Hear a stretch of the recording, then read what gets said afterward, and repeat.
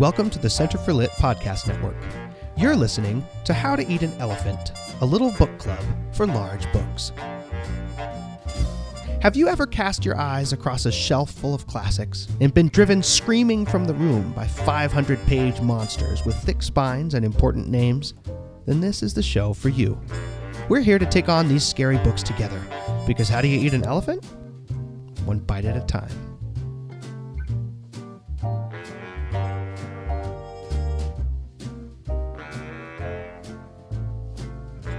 Well, good morning, friends. Welcome back to How to Eat an Elephant. This section of reading was terrible.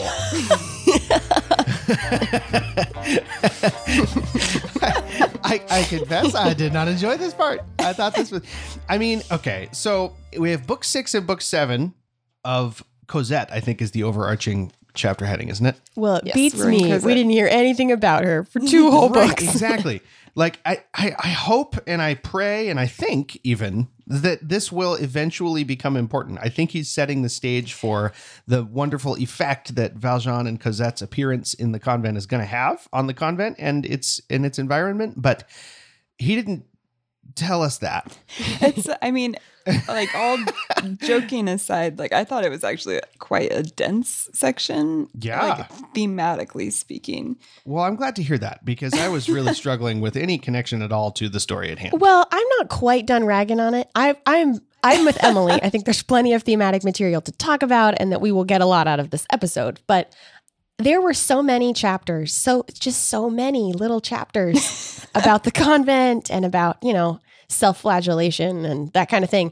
And every chapter begins with a little line like, just a couple more, just a few words more. Until by the end, I just wanted to say, Victor, who hurt you, buddy? Yes. In my margin on chapter 8 of this section for today, I think it's in chapter 7, book 7, chapter 8, he goes, a few words more. And in my margin, I've written, oh, dear God. It does feel there was some Tolstoy level rage against the nuns in this section. Yes. Yeah, he does not like the nuns. He reads a little bit like a boy who might have been educated by nuns and isn't really quite over it yet. Hot take. Yeah. I don't know that for sure. Well, the amount of times that he goes back to talking about the hair shirt that they have to wear and the way that it lacerates your skin, I just will never get that image out of my head. That's horrifying. Yeah. Yeah, he does not like the ascetic impulse. On the other hand, he does. No, I don't think that's true. I think, we'll get to the part where he starts to say things that make sense. But the first thing that he does is spends a long time, 40 pages or something, talking about the fact that, and correct me if I'm wrong here because this is not a comedy statement, talking about the fact that the time for monastic living has passed from the world. Mm-hmm. And now it represents, and there's a long list of these because he uses as many images as he can come up with. Now monastic living represents laziness, an unwillingness to actually engage with the things of culture. Society. Yeah, it's parasitic on culture. And it's also, and this is a really interesting criticism, it also represents pride, that it basically looks at what he considers, it seems, to be true religious affection for God and essentially swaps it for one's own sacrifice instead of the sacrifice of Christ. Am I reading that right? Well, that's one of the angles. Yeah. I think there's several things going on, and we just jumped right into talking about it without I just have to say that I just spent the last week writing papers for my end of term and my brain is fried. And then we got to this section and I was like, oh no. I'm not ready. Oh, no. I'm not ready. It's so dense. There were enough saucy passages where he's really hating on monasticism in general and enough really punchy word choices that it kept me awake. So I have read more boring things, but this was definitely not taking it easy on you from all of your paper writing. This is a brutal reentry. No, you're right. It was, on the one hand, there's just so many intricate things going on, but then also I just couldn't believe it. who is this Victor Hugo? I mean, we're 500 pages in. He's been fairly gentle and mild throughout. And then all of a sudden, it's just the rage, the fury comes out. I was like, oh, yeah, okay. Like, there's your inner Tolstoy. I see it now. But, okay, so there's the theological angle you're talking about. There's when he's talking about the centuries, I think that there's a conversation to be had about his description kind of mirroring symbolically his vision of the 19th century. And then there's the figure in the monastery who represents the 18th century. And those are kind of contrasted. Is that the I can't remember how he calls it. Centurion. I was going to say centurion, and that's not right. Wrong. Centenarian. Centenarian. Yeah. Yeah. Yeah, like not octogenarian. Like she's 100 she's years the old. 100-year-old woman with the lewd plate that she keeps in her cabinet Yep. and returns to look at. because that's part of her rules. I loved that everyone had individual rules that they held to that were totally sacred, but not everyone's following the same order, even within this nunnery. That's so Right. interesting. Well, and then there's a line about this. Obedience, poverty, chastity, permanence in the cloister, such are their vows, rendered much more difficult to fulfill by the rules. So there's this distinction that he draws throughout, I think, between real devotion and the thing that is to be admired about a cloistered life and the rules, which he, I think, universally considers to be totally arbitrary and an evil. And but he does make a difference between those who submit themselves willingly to the rules and those who are subjected to the rules because of things like primogeniture. Yes, although in my view, the only thing that line really does for us does for him is allow him to say, well, I'm all about freedom of choice, though, in humanity, right? It's about freedom and equality and brotherhood and all of that. And so if you choose this, I mean, you can choose whatever you want. But it doesn't extend to him necessarily having any approval for the practice. But he does say the line, we bow to the man who kneels. Like there's a level of reverence for prayer. Reverence to some degree. Right. It's a tricky business that he's gotten himself into because clearly what he wants to do is say there ought not to be monasteries and convents anymore. The time for them is over and their effect on people's souls is a bad one. But he is in favor of religion. Not religion. For religion. The line is, we approve of religion, not religions. Yeah. Right. So I think what he means by religion is devotion to faith. He means faith and prayer and a dedication to pleading humanity's case before God. But that's as close as he gets, I think, to approving of any of this. Am I putting it too strongly? A little bit, I think. I mean, but so did he. Well, no, but Well, so did he. yeah. That's the problem. That's what makes this so difficult is he also does that and he writes himself into a corner and then he wants to back out of it and say, okay, so let me now describe the perfect society in which we all willingly submit ourselves to God and serve each other and like ball over ourselves trying to outdo each other in good works. And he's like, oh, wait, I just described a convent. And then he says, so I realized that I just described a convent and I hold that with an open hand. That's why in his opinion, he says, I haven't been mocking the convent in my description of it. Definitely even if he has. kind of was. Oh my goodness. I mean, what about this the long line of in paces that he writes? Right? That this person was locked in a concrete box, half of which was underwater, chained to the wall with an iron collar. Okay, and this person was in pace. And that's the third level of meaning, right? So there's the theological, there's the socio-political imagery, and then there's Jean Valjean and the story of Cosette. So that's clearly, like, to me, that seems like a clear mirror imaging of Jean Valjean's situation, being underwater, the man who was underwater and drowning. And there was this really interesting line where he talks about looking back into the past. Oh, yeah. And how the past can, if we don't examine it, it can fool us and enter the present in a disguised like a mask. form. Mm-hmm. Mm-hmm. Or like a man with a forged passport. Right. Which is exactly what Jean Valjean is doing.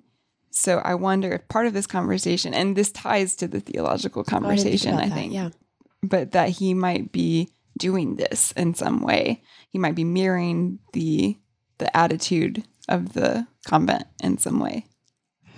I was thinking about that page on 506 in book 7, a parenthesis, where he lays out the kernel of the thematic idea. It's a little bit like the allegory of the cave, is what I've been thinking, that man's interaction with the infinite is just shadows on the wall, basically, and perversions of something that's good.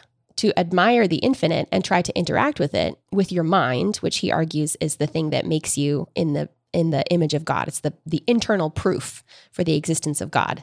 That is a good thing. To try and interact with that infinite with your mind is a really good thing. But it's twisted and perverted by the fact that you are a man, not a God yourself. So what we can do is reflect on the nature of God, and those who want to do that, he should treat them with respect, is what he says on that page. Right. Well, and he definitely seems to start his meditation in that vein.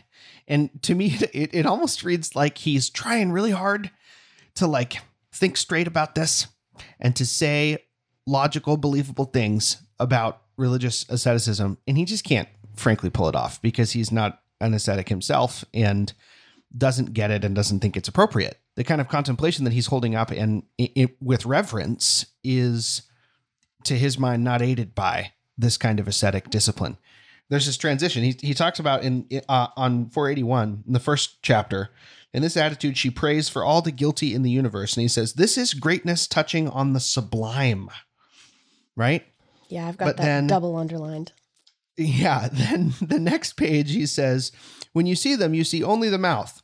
They all have yellow teeth. Never did a toothbrush enter the convent. To brush the teeth is the top rung of a ladder whose bottom rung is to lose the soul.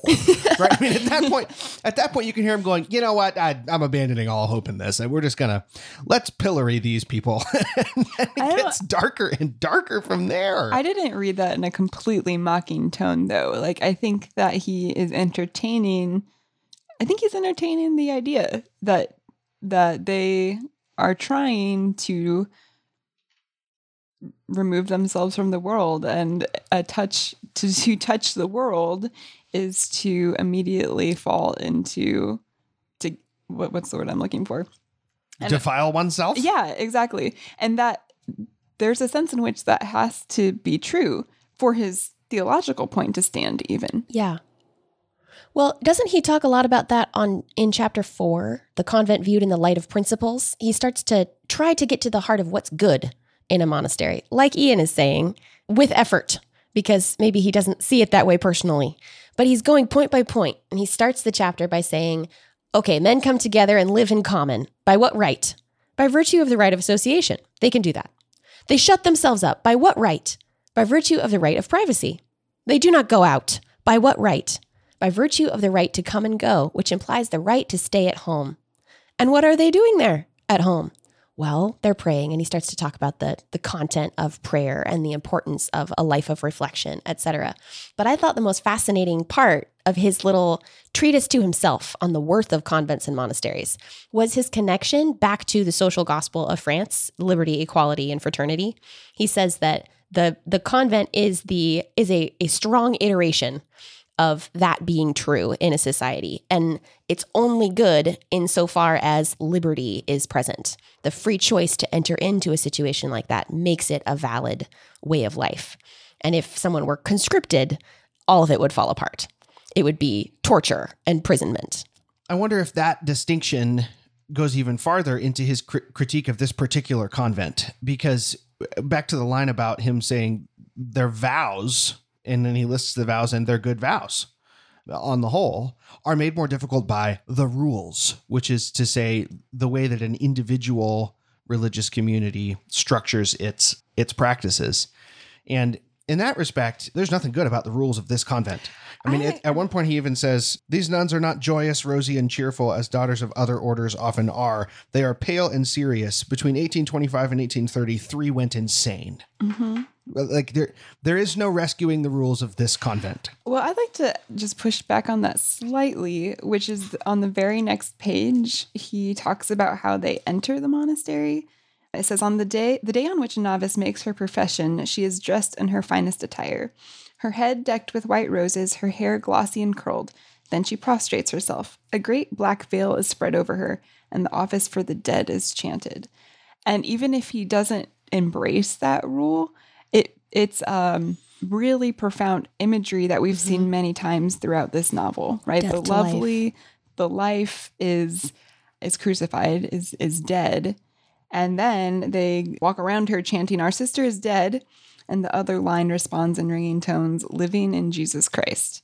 And it's that they live on the line, and this is how our section ends. They live on that line that divides life and death, and they stare into the void, and there's something, and he says they look into the shadows, and on the other side is light. And that's the description of the locutary too, right? I don't know if I'm saying that right, but where they visit the outside world, the people stare in, and they're fascinated on the other side because there's something light on the other side of the darkness. And so there's the surface level where what you're saying is true. He definitely thinks that this is too ascetic and he doesn't agree with it. But then also he's using the symbolism of it to talk about his story and his ideas. Yeah, I think that's probably true. I think it's probably true. I don't know. It's hard though. I mean, I believe you, and I think you're probably right. But it's really freaking hard. There's so many sarcastic jabs on his way to trying to rescue himself from having just cast down an entire way of religious life that predates him by hundreds of years. I mean, like for example, when he's talking about the little girls that are present in the school, right? He says, "They're like a spray of roses at a funeral. The young girls frolicked under the eyes of the nuns. The gaze of sinlessness does not disturb innocence." Okay. We know there's no such thing as sinlessness in Victor Hugo's world, right? That has to be sarcasm. It absolutely has to be. In other words, the idea to him that by this sacrifice, by calling yourself dead before you're dead, you can achieve sinlessness. That's part of the thing he's criticizing. Also a double-edged coin. Right. A double-edged coin. We just watched. A double-edged coin. That is a New Girl quote. That's a new girl reference. That's funny. Double-edged coin. That's a double-edged coin. Yeah.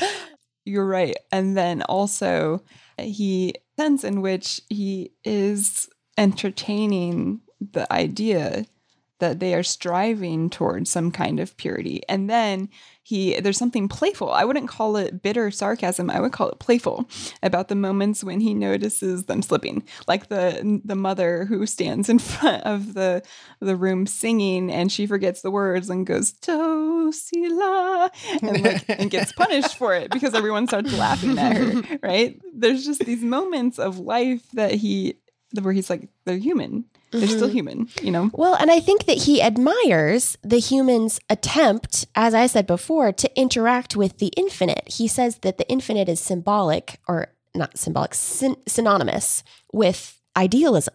God is the ideal. God is absolute. He is perfect. He is the infinite. And man's attempt to pray is to enter into a conversation with the infinite. And that's a good thing. So I don't think we can throw out the baby with the bathwater. There are things about this ascetic lifestyle that he is giving place to. He is respecting.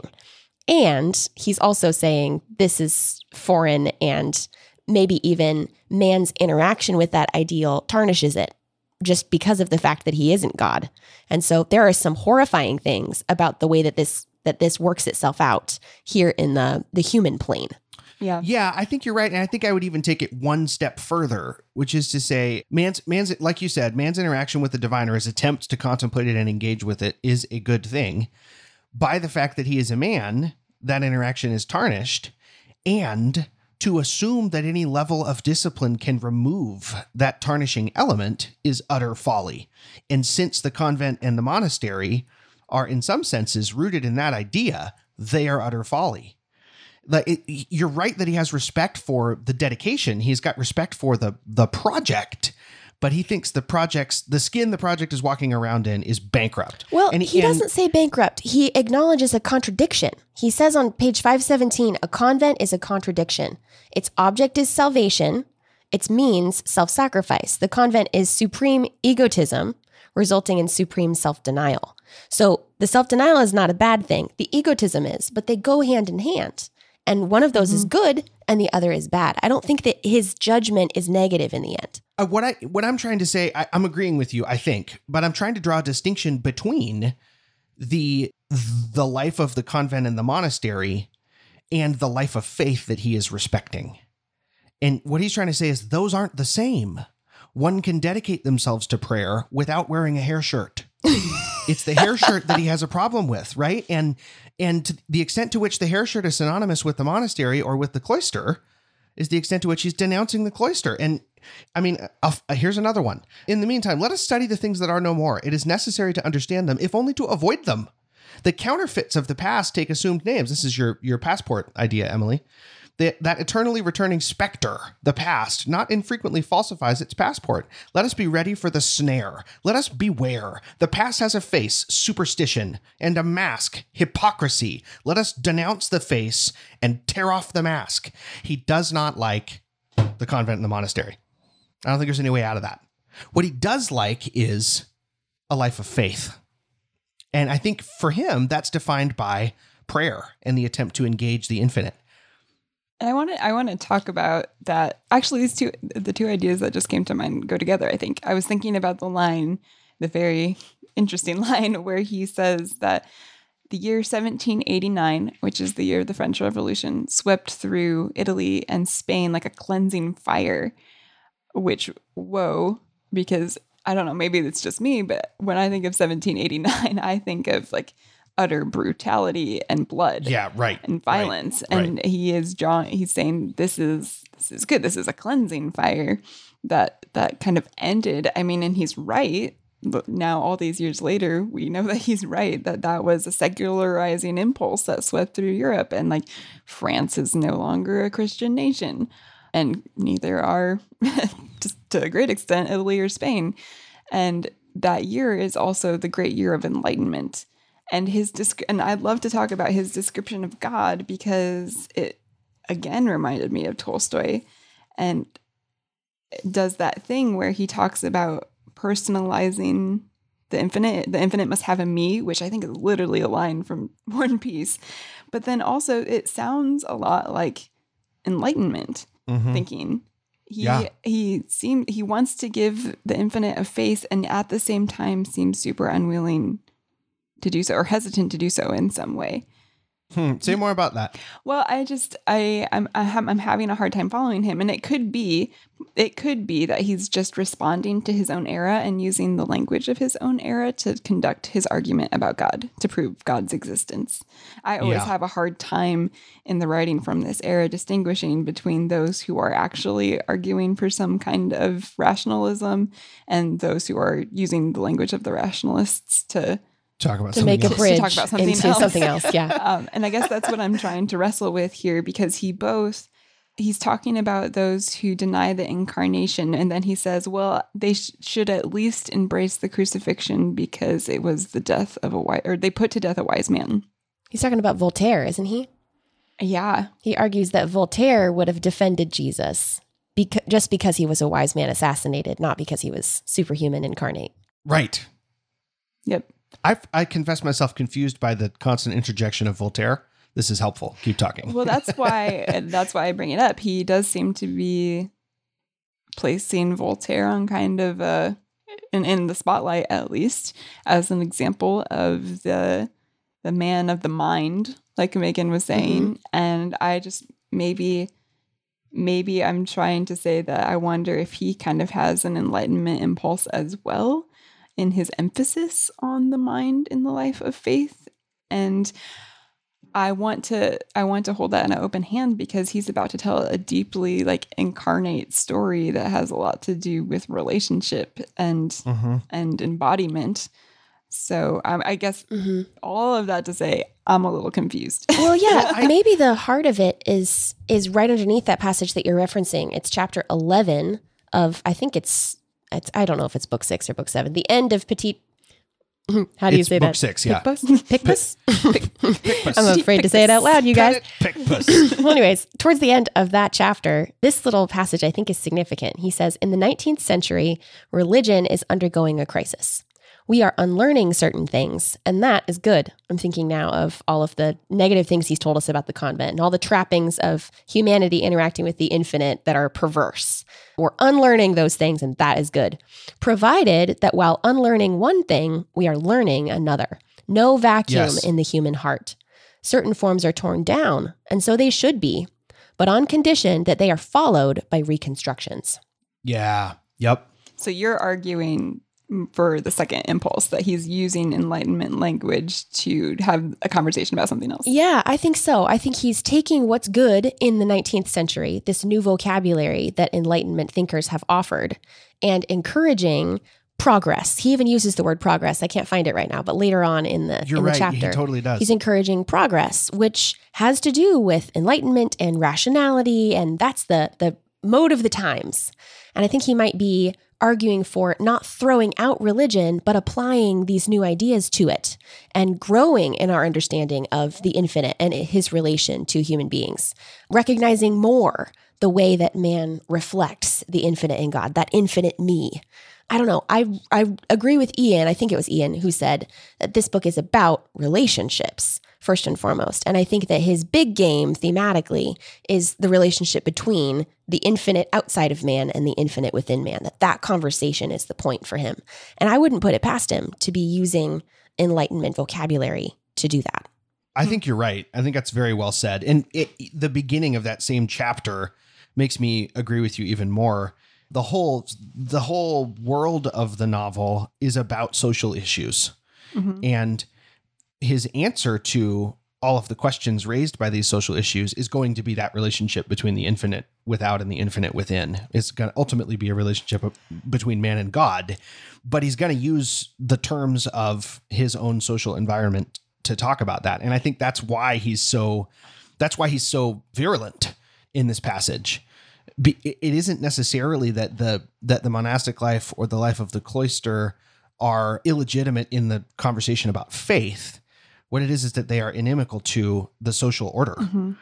And that reveals, maybe he does tiptoe up to the line and say that reveals a misunderstanding, in my view, of the way they think about faith. But I think his main critique comes down to a critique of their impact on the social order. Right. I think that's really helpful. He says it castrates a society because people are basically absenting themselves from participation in community. And yet, hovering over all of this while he has the conversation about social progress is this idea that you must die to live. It comes up over and over again. And so I think that he might be intentionally pairing the conversation of we absolutely must get better as a society. We're not doing good enough. Right. And also all of this is headed towards death. Yeah. What do you guys make of this line? The burden is inflexible and remains the same for the few as for the many. It used to weigh down, now it crushes, so they die. Since the author of this book lived in Paris, 2 have died. One was 25, and the other was 23. But he is saying they didn't used to, mm-hmm. right? So there's something to do with the passage of time and the progress of society around these religious institutions that allows him to make his point. I don't know, maybe I misunderstood that passage, but I couldn't get over the image of the laws that they've chosen, or the rules, as you said, Ian, are inflexible. So even as the number of their order dwindles, there's no account made for that passage of time. There's still, the law is inflexible and rigid, and it kills them. Now they don't just serve this good purpose, it's cruel, and it's a death penalty to be a nun who has to basically take up all of the rules on her own shoulders. It's inhuman. Yeah. That's where I saw the convent as a echoing of the century itself, of the 19th century, because it reminds me of his conversations about the laws of society and how they're crushing the women in particular, but they're crushing everyone because the law is inflexible. Mm-hmm. And the people are suffering because we're unwilling to change the law to meet the human need. Right. So that seems to lead us back to our characters. I'm kind of glad about that. I can see that being a bridge back to Jean Valjean's story. And I'm thinking of Javert and how he's an embodiment of an inflexible law. And he's got these animalistic qualities that are a picture of what we've just said thematically. This is helpful to talk this out, because it felt like, what in the world? This is worse than what I know is coming, which is the sewers. Like, what is this digression for? If it's for something, then we've spent our time really well. And I believe that we're finding reasons for it to be here. But when he keeps saying just a few words more, I stopped trusting him after a while, that this is going to connect back to the story. Well, Victor, I think you really like to hear yourself talk. That's the main thing. Like 2 times he says, this doesn't have anything to do with my story, but hold on. I got to say Hold this. on. One more thing. Because I want to, and it's my book, you know? I also wonder, and I'm not saying this with any kind of authority, but I picked up a couple of notes here and there throughout this passage of contrast between his view of a cloister and his view of a monastery. I wonder if we're not encountering a little casual misogyny. I noticed here that in this too. Passage. Did you pick that up? In the fact that the prioress is more like a monk than a nun. Well, yeah. She's well educated and That's likes one of the books positive and- ones, right? Like she's more a monk than a nun, which is why everybody likes her. But then there's also when he goes off on his, so it's like he spends the first book saying, here are all the reasons to hate convents. And then he says, okay, in the next book, okay, but let's examine the project. And then he gets into the thing Megan was talking about between the infinite without and the infinite within, and the absolute, well, what's the word he uses? Absolute reverence, not reverence. Prayer is a good thing, right? Yep. Shorthand. Prayer is a good thing. He does all that stuff, but he can't help himself, even in the middle of that, where he's trying to take it all back. The part about a convent as a historic fact says all sorts of where he compares it to the East, the Sultan and the Sultana, and he calls them dens of terrible devotion, lairs inhabited by virgins, wild and savage places. Then there's this weird psychosexual tension in there where they talk about, I'm just going to read it. Yeah, I guess. read it. In their dreams, the fervently devout were the chosen ones possessed of Christ. At night, the lovely naked youth descended from the cross and became the rapture of the cell. Yeah. Lofty walls guarded from all the distractions of real life the mystic Sultana who had the crucified for Sultan. Right? Like there's, he can't really cover up the fact that, I wonder if there's a little bit of... That the virginal imagery leads him in a weird way, in a weird path. Well, maybe it does. And I wonder if part of it has to do with his conception of what participating in society is for. And I wonder if his vision of womanhood is reducible to the way that a woman participates in society is that she is fruitful and bears children. well, the woman question is one of the 3 diseases of the century, according to the opening in the of very book. beginning, right? Yeah. So An examination of womanhood is definitely on the table from the beginning. yeah. I wonder if we're going to find that we agree with him or not on that front. I don't know. I had the conscious thought as I was reading this that it was a very savage and heavy-handed picture of convents as a rule. And I think it's really important to notice that he's talking from a particular time of history and about particular iterations of monastic lifestyle.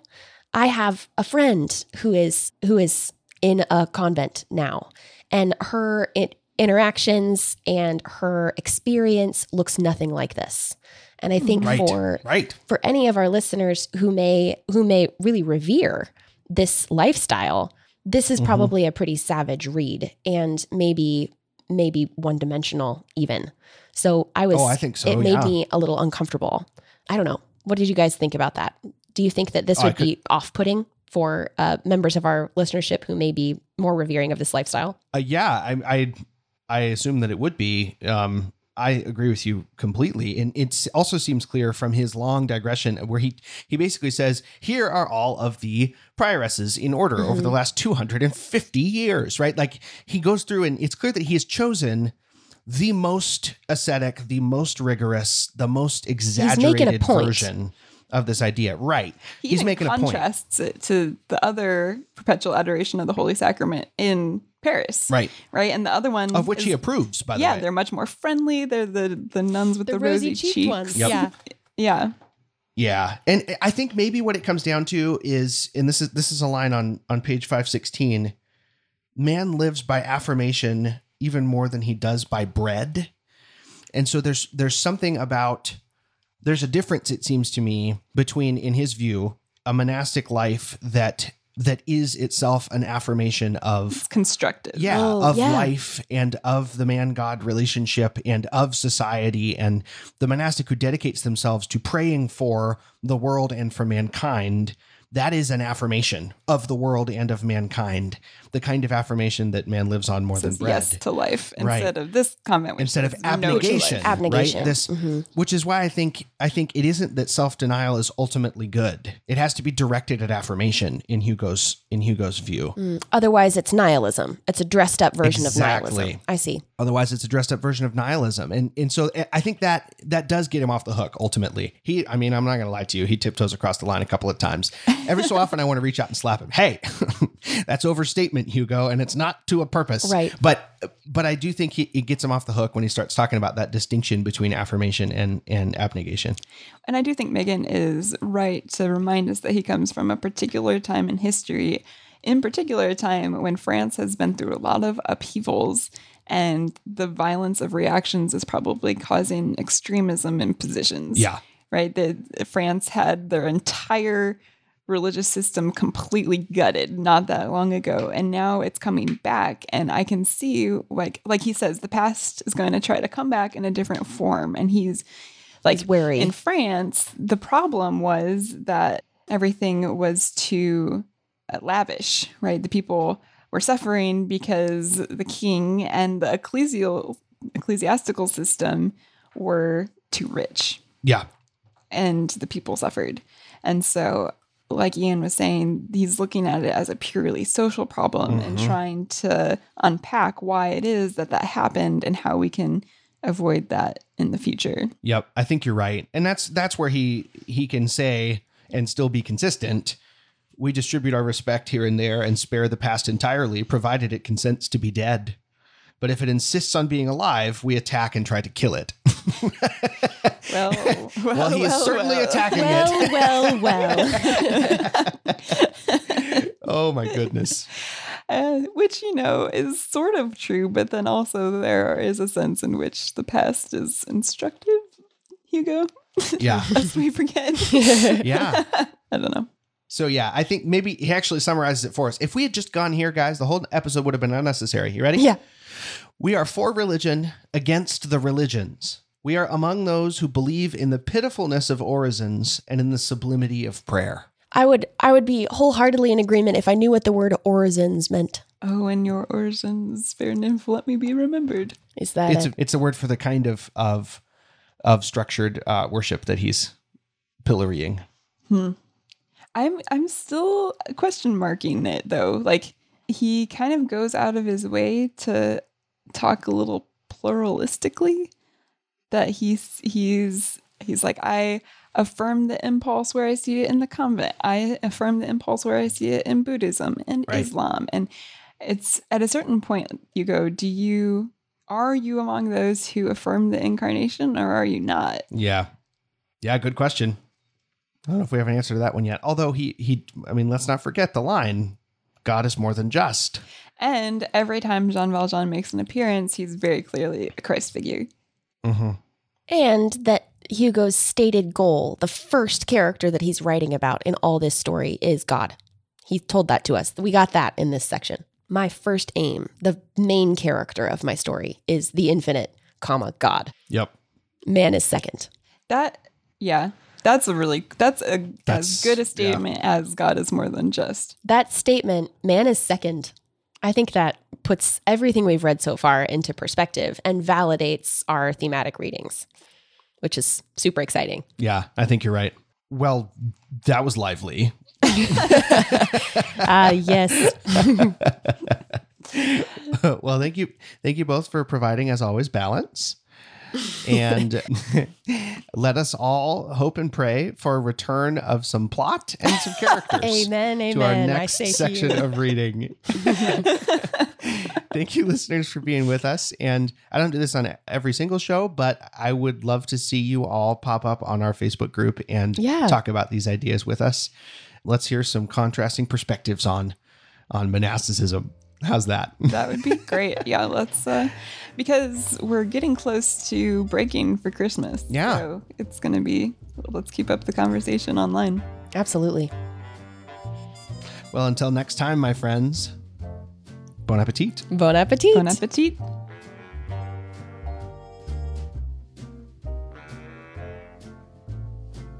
Want to follow along with our reading? You can find a link to the schedule in the show notes for this episode. How to Eat an Elephant is a part of the Center for Lit podcast network. Visit our website at www.centerforlit.com to find our other literary shows, resources, and our membership program, the Pelican Society, where you can get access to a variety of live discussion groups. You can also find us on most social media channels. Thanks for tuning in. Until next time, happy reading.